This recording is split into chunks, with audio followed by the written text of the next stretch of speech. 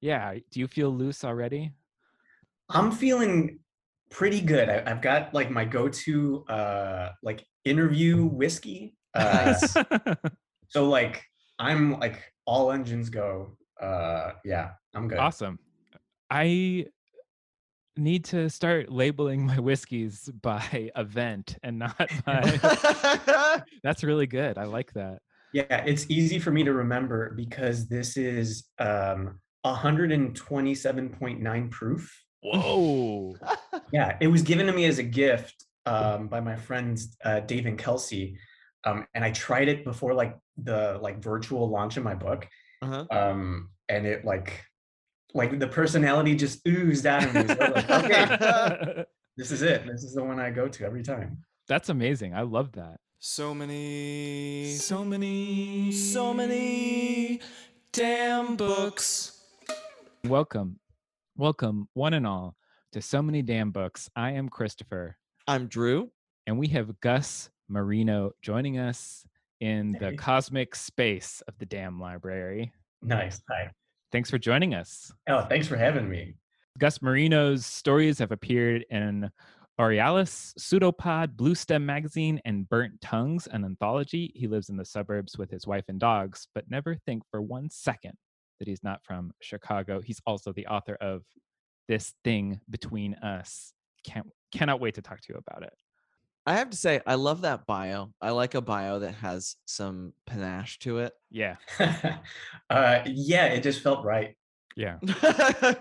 Felt very right. And also it's always weird to like I like the bios that have like the weird personal stuff in it, but then I don't want to put too much. So it was like that was like my like a little compromise with myself. Like Splitting the just difference. lightly threatening the reader.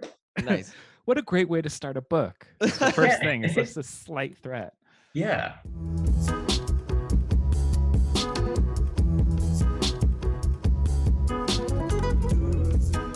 Your book inspired me to make a cocktail that I wanted to be frightened of. And you mentioned when in prep that you like whiskey, and so I was like, that's gonna be the base. I'm gonna make some sort of probably an old fashioned or something like it. But I came up with this drink. It's called The Void Looks Back, and I'm gonna bring it up here. You can see the eyeball in the bottom of the glass there, which is that's a lychee fruit with a blueberry stuck inside. And I'm very proud of that. And it looks really frightening in the glass. Yeah, it's really weird, man. So it's whiskey, and then I wanted sort of a red, and I just thought I was going to get some type of red soda, and I saw Bruce's, that ginger soda brand, had a pomegranate hibiscus ginger soda. Ooh.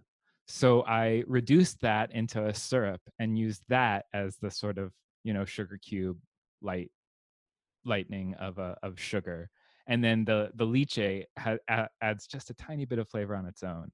So I Nice. didn't do any bitters or anything, but so it's just those things stirred, and then I served it up because I thought that was the best way to showcase this creepy eye at the I That mean, looks awesome. at the bottom of the glass.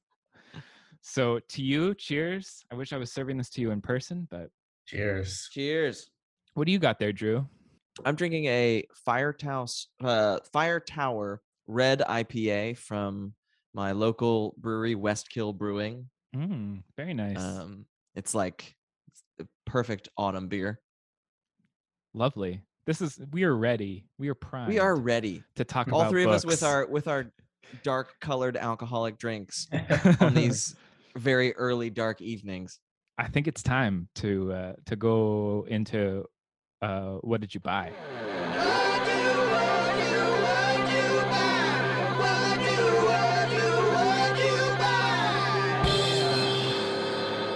Right. Drew, you start. Okay. Give the shape. Today, mere hours before I got to where I am right now recording this podcast, I was wrapping up at the bookstore, and I was like, man, I really want to read a space book. And I knew I didn't have any space books at home. And there on the shelf on the new arrivals, Tade Thompson's newest book, Far from the Light of Heaven. I know very little about it other than that it's gotten some good reviews and that it is a locked room mystery on a like hibernation spacecraft. Like the first mate wakes up and something has gone, like people are dying while they're in hibernation, and she's the only one who's trying to figure out what the hell's going on. So I'm excited for that. Wow. That's Good. what I got. It's fresh too. It's that thing of like impulse purchase that felt good. Yeah. So, Gus, how about you? I have an Audible account. I don't know if you guys have Audible accounts, but I was thinking about canceling it.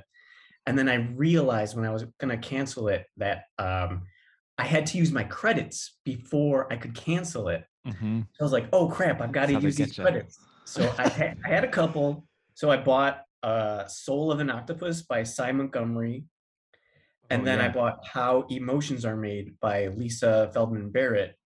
I bought those books on audio just because I'm a super, super slow reader.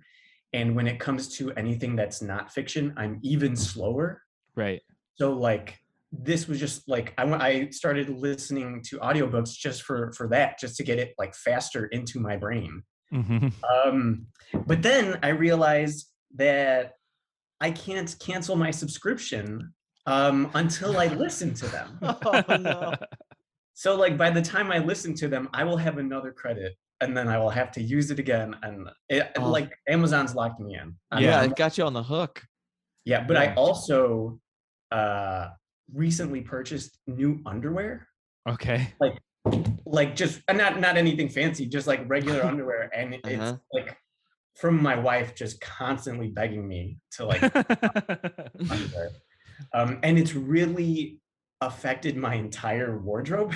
Like I never realized like I've always thought like my pants were like I had to hike up my pants, and really it's just like my falling apart underwear that was the problem. So now like everything feels great. Oh wow. Those are some really strong purchases for me.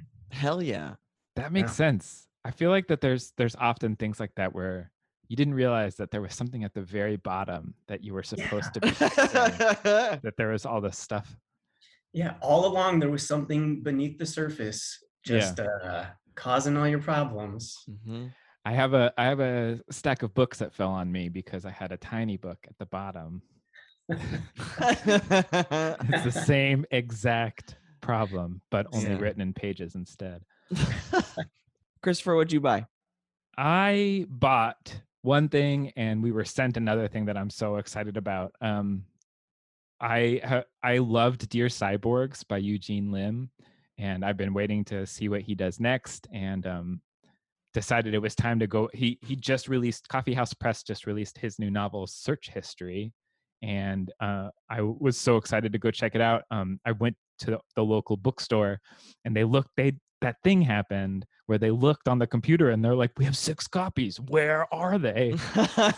And it was me and the bookseller like, is it behind it? Like looking around trying to, and we found the copies. They were all underneath a Karlov Knausgaard, My Struggle. Which was just too picture on perfect. The nose. Yeah, too much, too easy. And then the other thing that I got that I'm so excited about from it's was sent to us. It comes out next year in April, and it's Nicola Griffith's new novella Spear. She wrote Hild, a book that I at one point in my life owned 4 copies of just for random reasons, but which was a huge like. Yeah, that was a chunky one. That was a monolith of the book. This is like slim and mean, and it's a queer retelling of Arthurian legend. Cool. And I'm totally here for some new retellings of Arthurian legends that maybe aren't connected to such horrible problematic people. Marion Zimmer Bradley, I'm looking at him. So yeah, that's those are the 2 things making my stacks dangerous. Nice. Right now. People who listen to this podcast probably love books. And if you love books, you're probably going to love Scribd.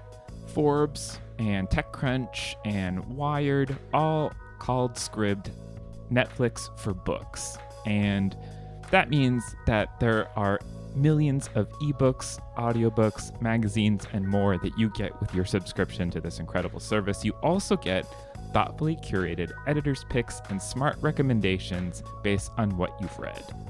Scribd is incredibly easy to use, really fun. I used it to listen to Lisa Lutz's Spellman series, and that was really wonderful. So I always get a warm feeling when I see the app icon on my phone. And you too can use Scribd. Right now, Scribd is offering our listeners a free 60-day trial. Go to try.scribd.com/smdb for your free trial. That's try.scribd.com/smdb to get 60 days of Scribd for free.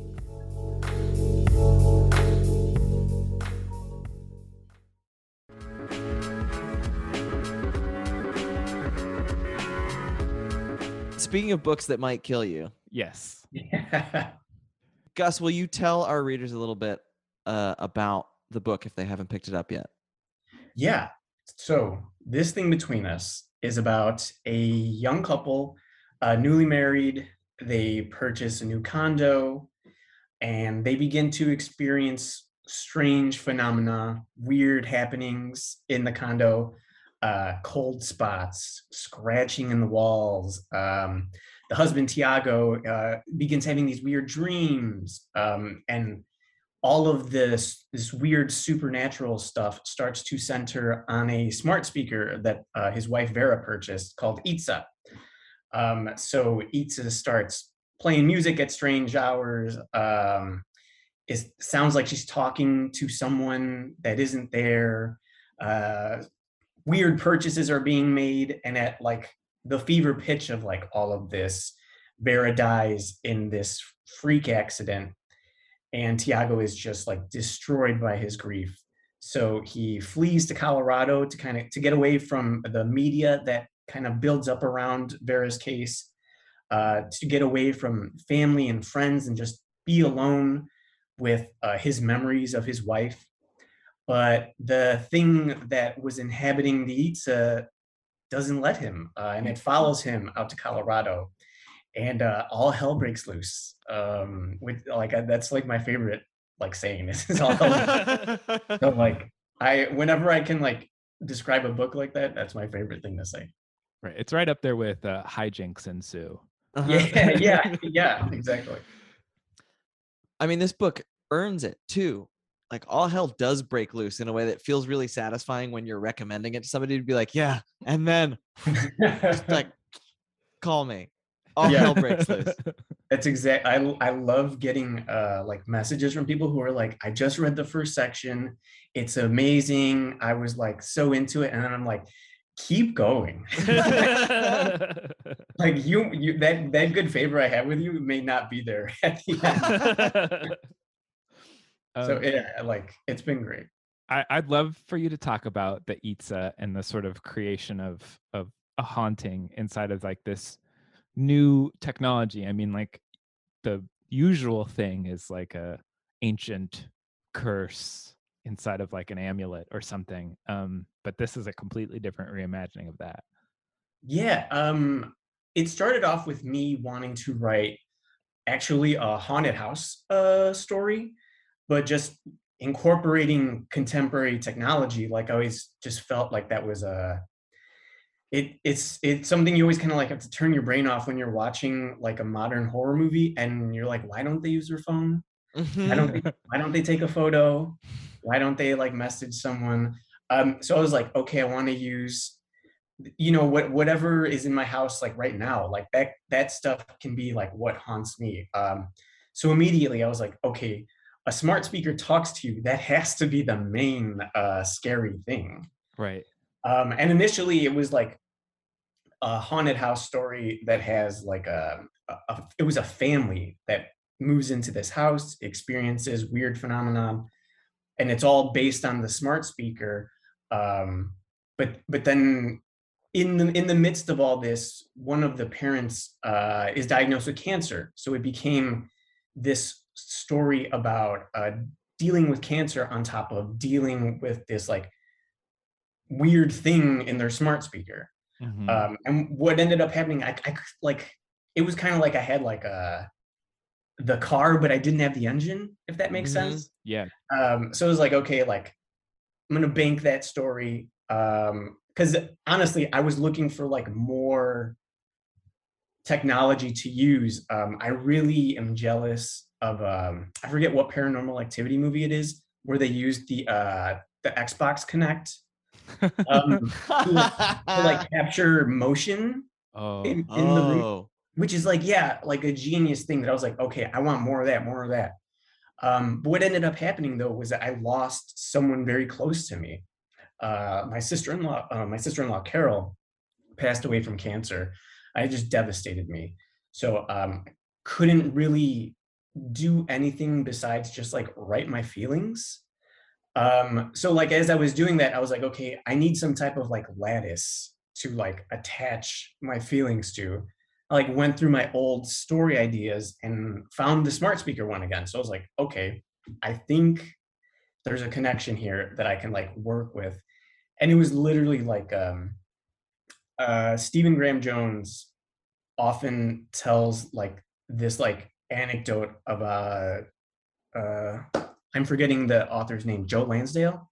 I can't believe I'm forgetting his name. But that he described writing as like either the story like bleeds from my fingers or it feels like I'm building a chair.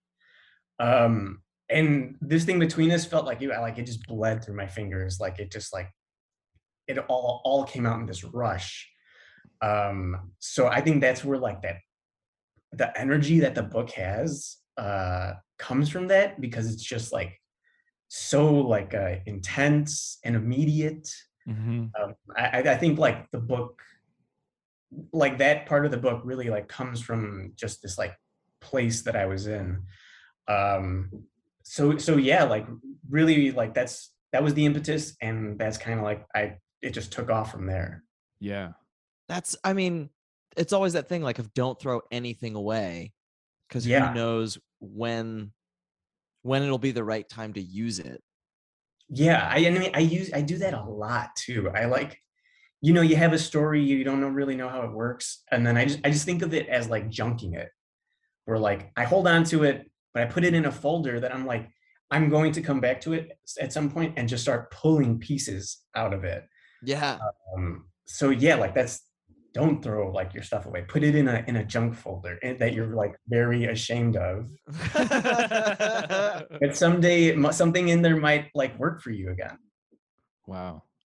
Yeah, I mean, I think it's really brave to write through grief.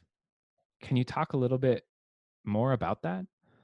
Yeah, it was literally the only thing I could do. Like it wasn't, at that time, like I didn't even think I'd write fiction ever again, just because it felt so you lose someone and then you try to write about made up people that were in your head. It just feels like so like frivolous. I was like, I don't know if I could do this ever again. So I was like, I can just write about my feelings. And it was literally like at that time I developed the like write every day habit. So like in the thick of Carol's like diagnosis and treatment, I couldn't write anymore, but that like urge to write was still there, and it was just like gnawing at me. So really, when I just started writing my feelings, it was just to shut that part of me up. Right. And so like it'd be like, okay, fine, I wrote something, leave me alone. But it just like it really just snowballed from there, and it was like it wasn't even thinking, like it was just word vomit Right.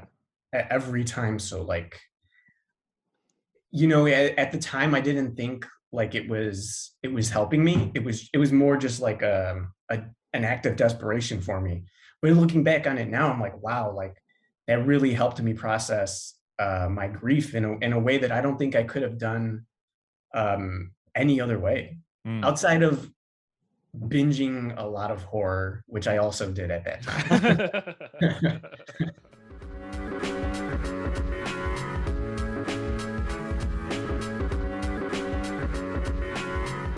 What is it for you that drew you to writing, to connecting, writing about your grief and writing horror? Like, because in your acknowledgments, you cite several of my absolute favorite horror novels, like Bret Easton Ellis's Lunar Park, John Langan's The Fisherman. Like, this book and The Fisherman, I saw that and I was like, oh, of course. Like, yeah.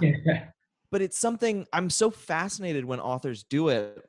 And I know that a lot of people, I'm thinking about my mother-in-law in particular right now, look at horror and they're just like, why, particularly if you've experienced something bad, like, why would you go to scarier things?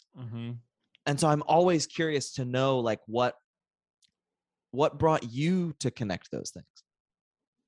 For me, when I'm writing horror, like, my like objective is just to get at whatever it is I'm like not writing, the thing I'm like alluding to the entire time. Like, the horror for me is like, that's what that like unspeakable thing feels like.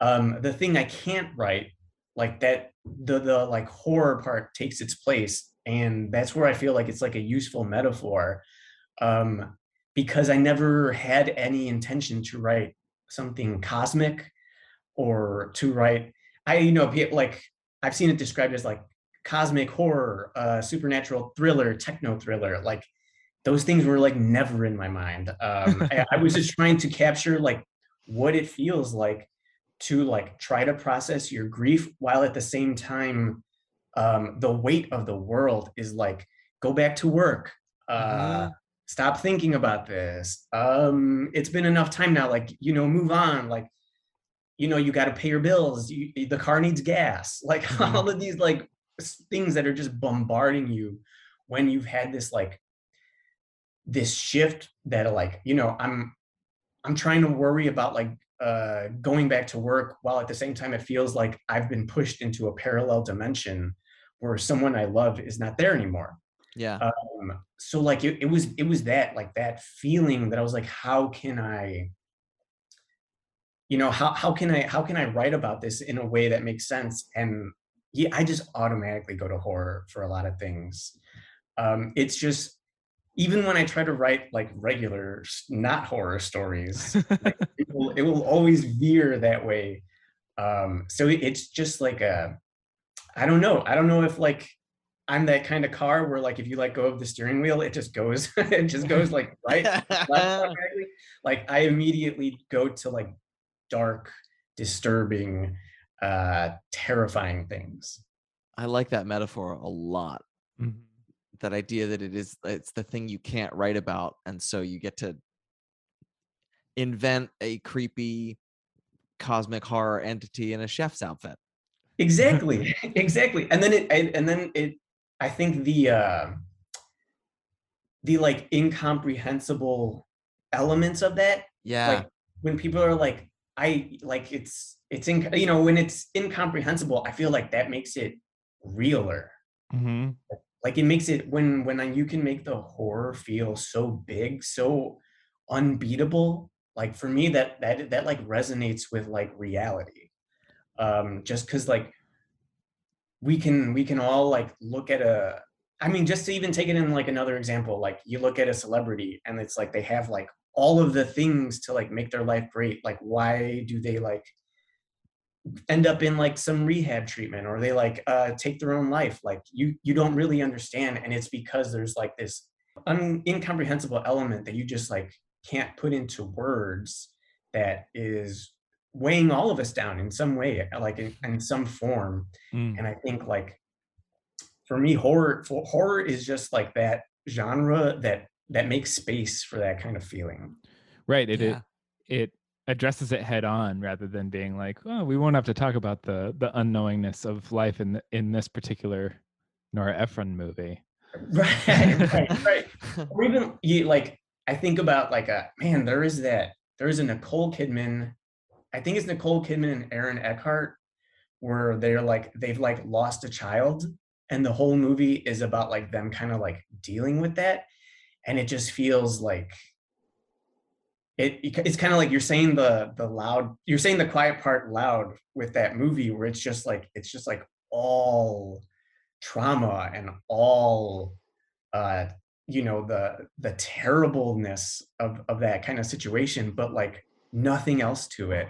Whereas like I feel like in horror, when you can pour that stuff into this like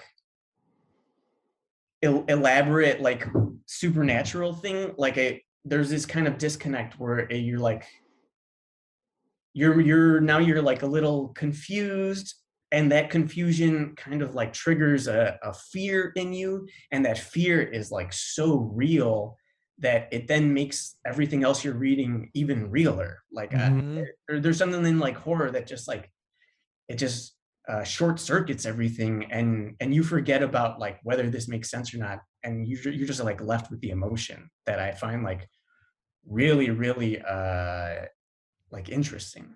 Yeah. Yeah.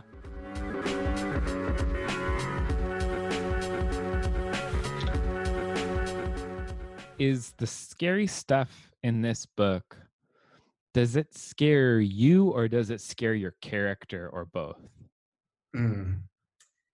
I would say it scared me while I was writing it, because I don't know, I think there's a part of the book that I think is very voyeuristic.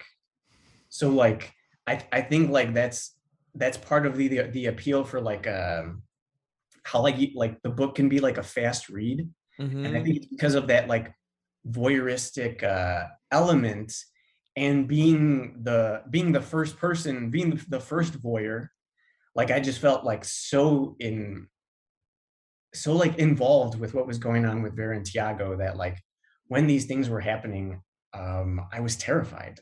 Like I think like, and because it was also going into places that like I did not want to go to. Like I had just lost someone, and then Tiago loses someone. And I have 2 dogs. I love dogs. So like I was like, okay, obviously a dog's gonna be in this book. And like, I like with the Brimley, the dog, like I knew his story was gonna go like into places that like I did not want to go. Yeah. But like it just felt like that's what the book was requiring. So like, so my fear was really like this North Star that was like, okay, like if I can keep scaring myself while I'm in the midst of grief, that lets me know, 1, it was like, hey, you're feeling something, and like 2, you're on the right track. So like that was really like the guiding principles behind it. We need to go back to about writing about dogs and writing the dogs in this book. We are both dog owners as well. Yeah. And I mean, everybody knows, like audiences, when they're reading or watching anything that has a dog in it, especially in horror, there's certain dog expectation. And there's even that website, doesthedogdie.com. I was just curious, when you started to put Brimley in, I just talk more about the writing dogs. I knew the book was going to be like a harrowing read. And for like as much as I had invested into it, I knew like I also needed to like push myself into a place I like was going to be uncomfortable with. And that's where like Brimley came in. But like I guess I also want to say, like, it's not like the book doesn't have like crazy animal torture or anything. Like I'm not like, so, so then I like wrote 10 pages of dog surgery or something, like nothing like that.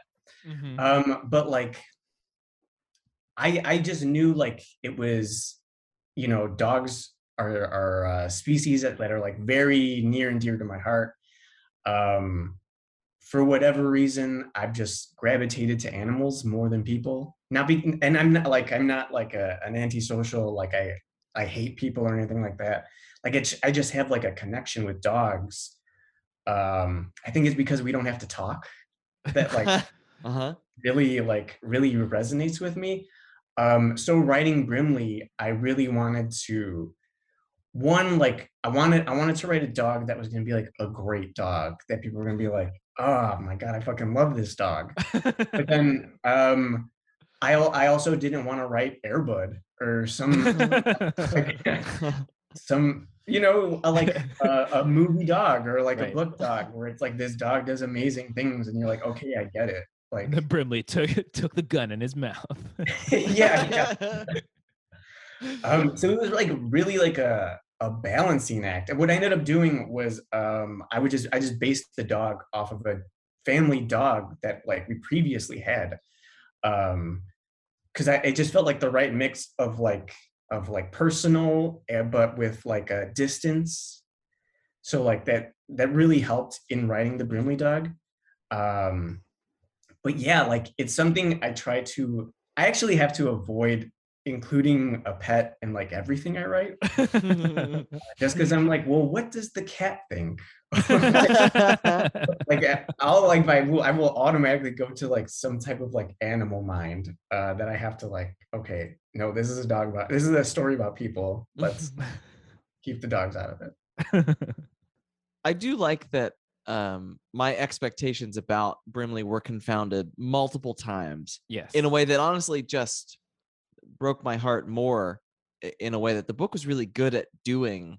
I think I keep thinking about that thing you said about like the voyeuristic side of it and the fact that so much of it is in this propulsive second person, like right there with it.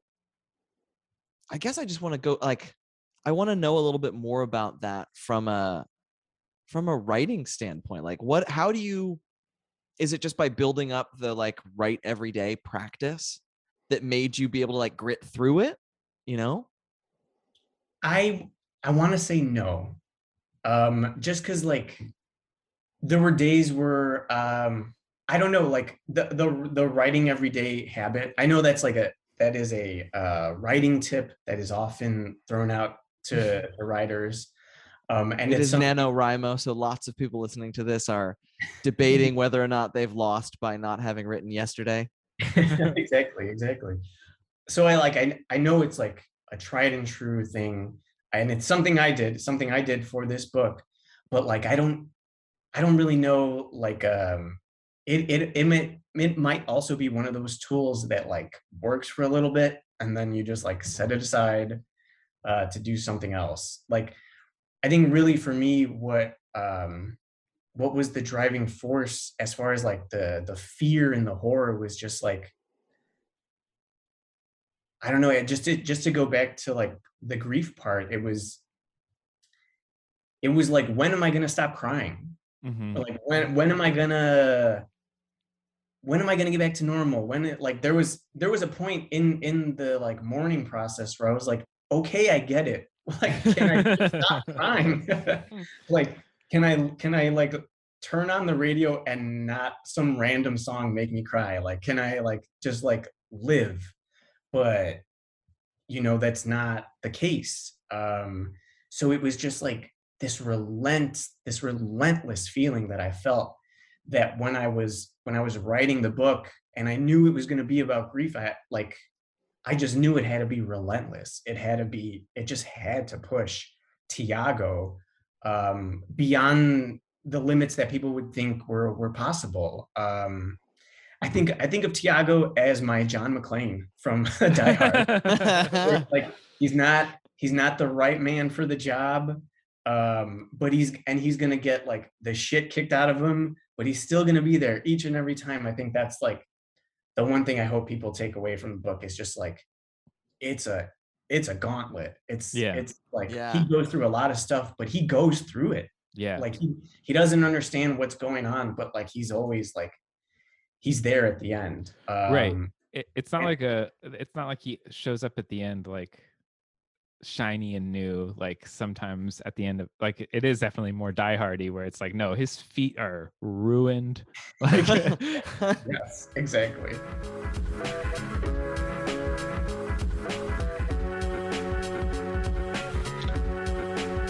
The bigness of grief And that idea was very much on my mind as I went into what was for me a reread of the book that you brought to us, Clive Barker's The Hellbound Heart. And relatively recently, I was reading something about like horror adaptations, and somebody was talking about Hellraiser, and they were like, it doesn't work in the way the book does because it misses the point that the book is about grief. And so like I just found myself thinking about that as I was reading it. And like what prompted you to recommend it to us? Clive Barker is a blind spot for me. So Oh. like Clive Barker, for some reason, I mean, Clive Barker's work kind of represents my like upbringing of like he has that like I know I'm talking about like the movies right now. Like he has this late 80s, early 90s aesthetic that I just find so like revolting, or like his movies have this like a sensualness to them, or like there's like a tactileness to his movies that I found that terrified me as a kid. I thought, it was like in my head, it's like Stephen King is like the guy, Clive Barker is like the dirtier guy, and then John Carpenter is the cool guy who I can hang out with because like I like John Carpenter. So like I always avoided Clive Barker's stuff just because it felt so much more dangerous. And this past year, I was like, okay, I'm taking care of this. We're doing Clive Barker now. So I watched Hellraiser, and I was like, oh, this is great. And then I watched he has another movie. Oh my gosh, I'm blanking on the name. It's like the monster. Oh, Nightbreed. He like that poster terrified me as a kid. So I was like, okay, I have to watch Nightbreed. And then Nightbreed was good. So I've been meaning to like read his books. So when you guys asked me, I was like, oh my God, the Hellbound Heart can be one. Like I gave you guys a list, and I was really hoping for the Hellbound Heart to it's like I want to read it. Oh, so you experienced awesome. it for the first time too? Yeah, I experienced it for the first time. I'd never read it before. I was just like, this is a perfect opportunity to like jump into his work, into his literary work. Man, that's so cool. I'm so glad that our show ended up being like giving yourself homework. That's great. It's funny because for me, Clive Barker, I think of him as like children's fantasy author Clive Barker, because like he did write like a couple fantasy novels for Middle Reader. Yeah. And that's, he painted the art for them too. Yeah, they're gorgeous. They're really, so I've always seen him that, and I'm also really, really, really late to horror at all. I just I was terrified of things growing up. It was too affected my dreams. So I just stuck away from it until like the past couple of years. So I never knew any of the other stuff. I mean, of course, I've seen Pinhead from Hellraiser before, but this made me think more of Shirley Jackson than it did, like Stephen King or something. And I thought it was interesting that like after reading your book, which starts so like feet planted in like the here and now, and then it goes crazy, this book starts in this like insane way, and then it's like, and then these people are moving in. And I was completely, it's funny to go from normal to cosmic horror, and then start then again in cosmic horror, and then it's like back to normal. It was a very interesting reading experience. So wait, so what did you think after? Oh, I loved it. Okay. It was so good. I think like in my early writing days, I was trying to like mimic Raymond Carver, and what eventually ended up happening was I would like a serial killer would get into those stories. So like it reminded me of that, of just this like, it felt like reading Hellbound Heart. It felt like it takes place in like the house, so like it just felt like the second floor was like the horror novel, and then like the first floor was the Raymond Carver short story of like couples and like relationships, and I absolutely loved it.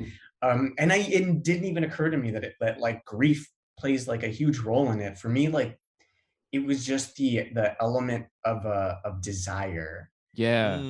that like really really like stuck out to me. And just like, you know, like I've had it in my head for a very long time of like, why isn't there like like horror love stories or like horror romance? And this is like the closest thing I found to it, that I'm like, Oh oh my yeah. god, this is it. This is exactly what it is. It's you know, you have Pinhead and you have the Cenobites that really steal the show in the book, but like it's about love. It's Mhm. about lust. It's about relationships. It's everything that like, I don't know. It's like every like everyone's looking for that like TV show that has this stuff in it. I'm like, it's already here. Yeah. It's so cool. I was so into Julia. She was a very strange like head to be around. And I loved, there was this moment later on in the novel where there's a storm that's hitting and she's like scared of it, and she's there's so much bloodshed that she's already seen, and she even says like, yeah, like me who's like seen all this bloodshed, I am in fact still scared of this storm. And I was just like, that I love that there was a little bit of break of everything to just take a moment to make her still scared of like rain on the window pane. Yes. And you know, another part, just like I guess like the movie, you know, when you see the Cenobites on film, like I guess it's really easy to like just feel the fear just because they look so gnarly. But like in the book, I was really surprised by how like, you know, they're described as like these gruesome creatures, but like they don't act like they're gruesome creatures. They don't like, Yeah. there's nothing about them that they're like, oh, I'm evil and I do evil things and prepare for evil. Like Right. it's just, they're like, oh, you want pleasure. Like they're like, it was really, really I just loved how it was, everything was like couched around like, oh, it's not pain, it's not horror, it's just like, it's pleasure. And we are beings that have reached a level of I guess sensory experience where like pleasure, pain, those are little words. Like you don't understand the type of like experience we can like create for you. That it's like none of it is scary to them. Whereas like we're like, oh, so you wanna stick hooks into us? Like Yeah. that's what you want to do. Right. Like that's what I just found so genius and so like once I read that one, like that first section, I was hooked. I was absolutely hooked. I just said I was a slow reader. It took me 2 days to like read it just because I was so into it. Yeah. It really, I mean, it's taught sometimes to the point of like sketch or treatment where he's just like, the dialogue is so terse, the characterization is sometimes so short where he's like, yeah, we don't need to deal with you don't need to know what everybody was wearing or eating. Like, let's get to it in a way Right. that forces your brain to really grapple with, like, it's so immediate. Yeah, Everything about it, you just have to be like, oh fuck, okay, I guess we're doing this. exactly what it is. It's like, I guess we're doing this. It's constantly like, I guess we're doing this. I mean, I don't know if this is a spoiler or not, but there's no Pinhead. Mm-hmm. Right. I mean, there's an engineer like Yeah. that is like referred to, but I was like, wow, that was not like I don't know, you like now we can see like there's an entire franchise built around this, and you're like, oh wow, like it's like Jason all over again. Where you're like, Jason didn't have his mask until when? Like Right. Mm-hmm. it's such an odd thing you don't even realize. I was like, wow, like uh Pinhead is not even like a character in this book, but like all of the elements of the franchise are already there, like the Order of the Gash, Yeah. um all of these different ways to like enter this realm, the bureaucracy involved with these supernatural beings that they're like, hey, like you know, them's the rules. You gotta come. Exactly. Like, it was so cool. It just makes me more like, I don't know, like grow fonder for Clive Barker. That I'm like, wow, man, like how'd you lay that foundation in the beginning? Like that's amazing. That whole like you just gotta follow the rules thing makes you. There's a point later on in the novel where you're just like, hey, why aren't you following the rules? That's exactly what it is. Yeah. As someone who deeply loves order and structure, I was like, okay, yeah, I get it.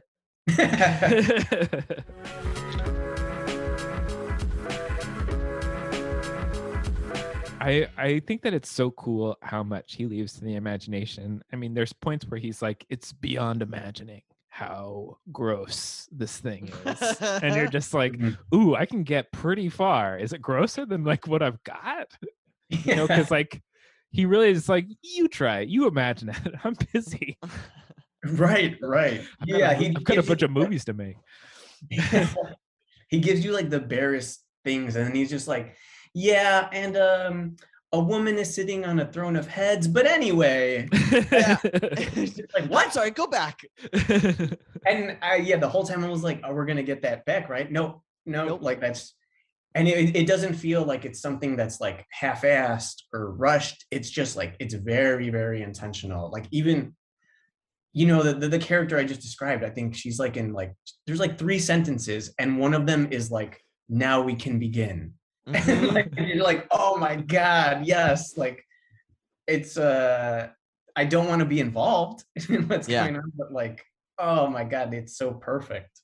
Even just the idea that there are other configurations for the box, and just the slight implication of that makes you think like he does so much with so little. And correct me if I'm wrong, but like people create the boxes accidentally, right? Yeah, like that was another thing that was just so fascinating, that it's like, this isn't even, I don't know if it's like people are like kind of like called to like create this thing, or if like it's just, you just get so locked into the act of like creation and artistry that you just get so locked into like creating something that you end up creating this like portal to sex hell. But like I just found that like so cool, that it's like, there is no like rhyme or reason to how like these portals are created, but like it doesn't matter, because if you open that portal, you're fucked. Yeah. It's very true. Yeah, it made me it's made me think twice about getting any of those like impossible puzzle boxes, like, or, you know, like I don't need that noise in my life, you know. Not at all. Not at all. I've never seen the movie. I feel like I probably should now.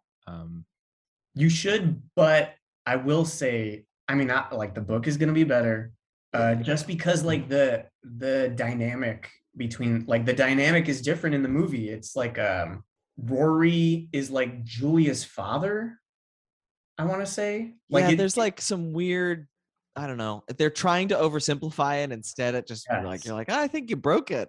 Exactly. Instead of like the whole like 2 couples and the unrequited love and being trapped in a marriage, like all of that stuff, it becomes like a family type scenario with like the other woman trying to come in. Like it's very, very simplified, that compared to the book.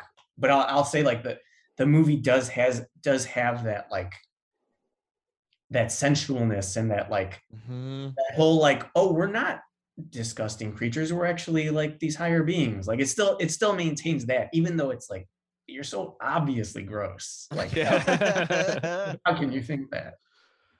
We all are agreeing that everybody should read The Hellbound Heart, and also This Thing Between Us. I think the 3 of us can agree that everybody should read these 2 books. Yes. But we should also recommend some other things.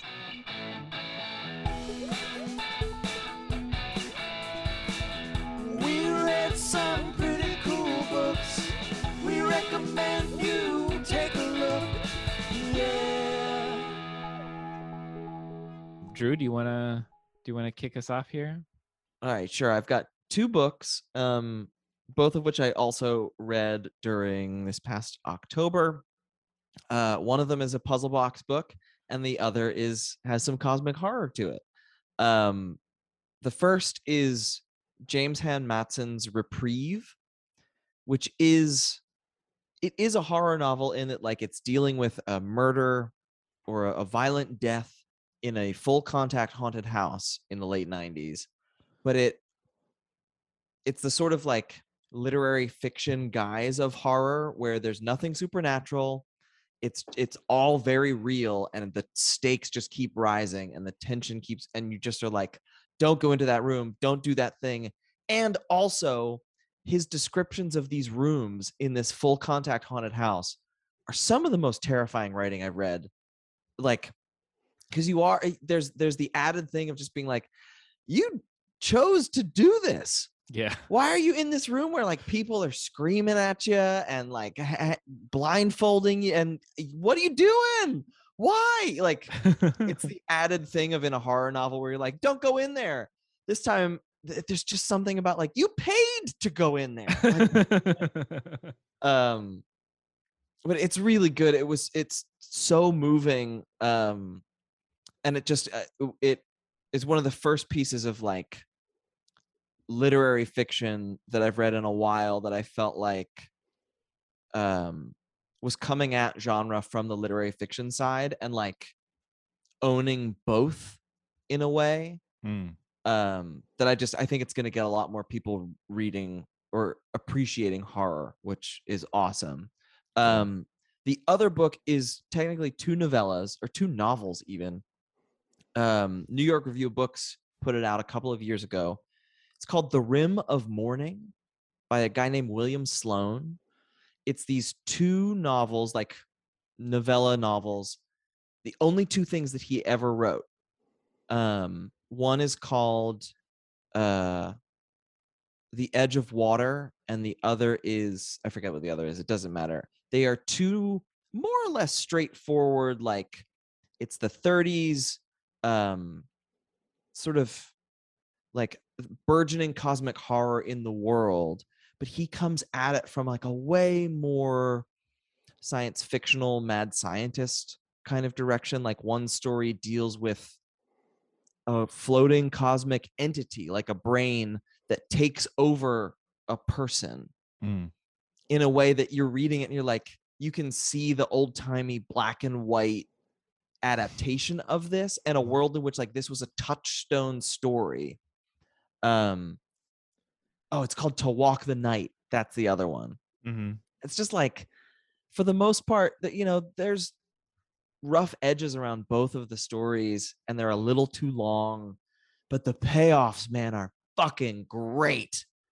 And there is a like, if only he had written more stuff. Yeah. So yeah, it was really fun. Both of these are like really fun, spooky reads to pair with these 2. Nice. Gus, how about you? Really good. So my first recommendation will be The Only Good Indians by Stephen Graham Jones. Yeah. Just won the Mark Twain Award. I believe that's what it's called, the Mark Twain Award. No way. Amazing book. Like, what, easily one of my favorite horror novels ever.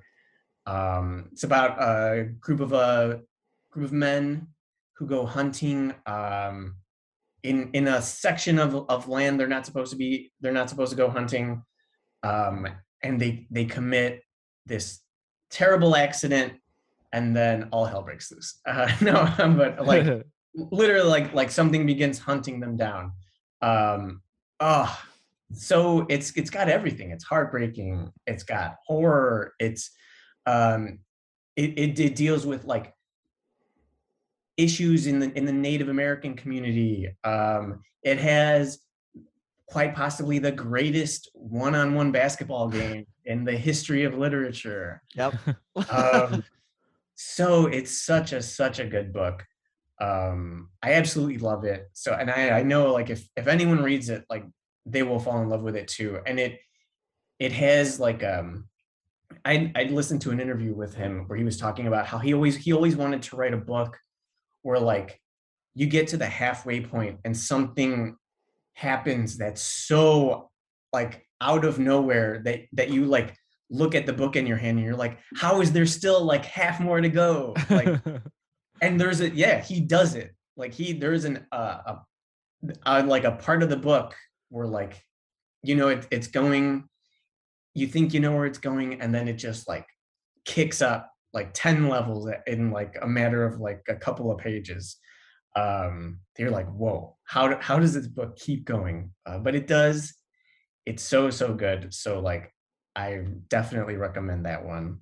Another book was on the list that I had given you guys, The Cipher by Kathy Coy. I've never actually had to say her name out loud. So Kathy Koya or Koja. Mm-hmm. I think it's Koja.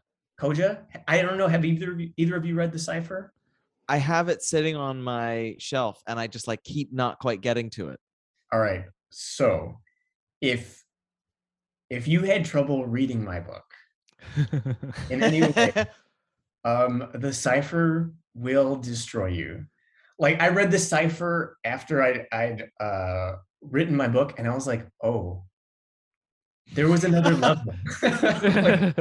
like the Cipher is God. It's this guy and his girlfriend find a hole in like the utility closet in his like apartment complex, and the hole seems to be alive, and they start like interacting with the hole, and the hole starts changing them in these very, very, not like partly physical, but then like mostly mental. And it's so immersive and terrifying. I couldn't get it out of my head. Like it was one of those books where I was like, I have to keep reading because I don't want to read it anymore. like I just need to be done with it. And then once I was done with it, I could not stop thinking about it. It gets under your skin. You will not feel like yourself. Like it's a very, very immersive experience. I cannot say whether you're going to enjoy it or not, but I will say you will never forget this book. That's a strong recommendation. Yeah, like I'm going to go on a limb and say nothing terrible happens to animals in this book. It's strictly humans. So like there's that for you. But easily like a harrowing read that I absolutely loved. So those are my two recommendations. Nice. Christopher?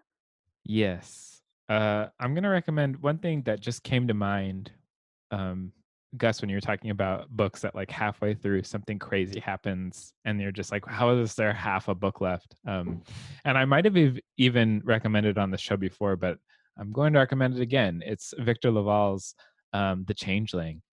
An incredible horror novel, adventure novel. There are not many times that I've like been yelling out loud at something that's happened in a book. And then I was yelling in this book when there's just this horror sequence with the mom and the child that I will never get out of my head. And like that's only one of the like 65,000 things that happen in the book that are just insane.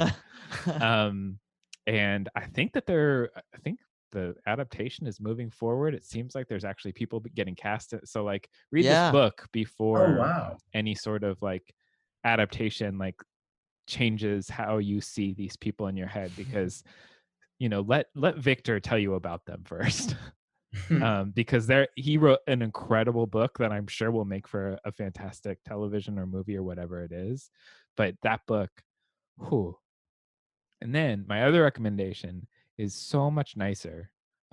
It's just the nicest thing I've found in a long time. so many people have been recommending it to me over the years, and now I'm going to pay it forward because and I'm really late to the party. But Over the Garden Wall is, Yeah. I don't know why I took so long to watch this. It's a Cartoon Network limited series. Each episode is about 12 minutes long. It's on Hulu right now, and it's about a couple of brothers lost in the woods, and you don't really know where they came from, and you don't know like how lost they are. And each episode, they sort of meet one person in their path, and something happens in their adventure. And it's really funny and really sweet, and you love the characters really hard, and the music is really, and it's just great autumn mood, and it's not as terrifying as some of the other things that we've talked about here. And I'm even though they're only 12 minutes long and there's only so many episodes, I'm really trying to watch it slowly. I've only watched the first 4, and trying to just watch one, but it's really hard because they're great. It's so great. It's so an good. amazing voice cast too. Yeah. Elijah Wood, Christopher Lloyd, John Cleese, Melanie Linsky. Like, this sounds really good. Yeah, it's so good. It's great. It's great. And so many people have told me to watch it over the years, and I've always been like, maybe. And then you're like, oh, right. Like, a lot of people know your taste. Like, when people give you a personalized recommendation, you should take it. Mm-hmm. So that's that. And it's much nicer than all the horror we've been talking about. So if you need a unicorn chaser, Over the Garden Wall is a good one. And honestly, it's still kind of spooky. Yeah, there's a couple spooky things. But like they immediately like poke the air out of it. It's a really interesting thing that they do. That sounds good. I want to check that out now. To the people at home listening, we're speaking directly to you now. Yeah, we so appreciate you listening this far and hanging out while we talk about books. We also appreciate it if you do things like leave us reviews on iTunes. They mean a lot to us, and they mean a lot to the algorithm that rules our lives. We also really like when you go to patreon.com/smdb if you're annoyed at the ads in this show. We don't have ads on the Patreon feed, so you could listen to our show, and there's no ad for, I don't know what we've got running right now. No ad for insert ad here. Yeah. No ad for Me Undies. Exactly. That alone could be a good reason to give us $1 every month on Patreon or more. And also, finally, I will tell all the listeners to go buy This Thing Between Us by Gus Marino. It was an incredible read, extremely propulsive. A couple similar times where you're just like, I need to keep reading this so I can be done reading it, but not because like I'm not enjoying it, but just like, oh, like it's so tense. It would be like let's pause Die Hard right here and just like no. But thank you so much for hanging out with us. This has been great. Yeah. Thank you for giving me maybe the greatest compliment I've gotten since that it's like Die Hard that you don't want to pause it. So thank you for that.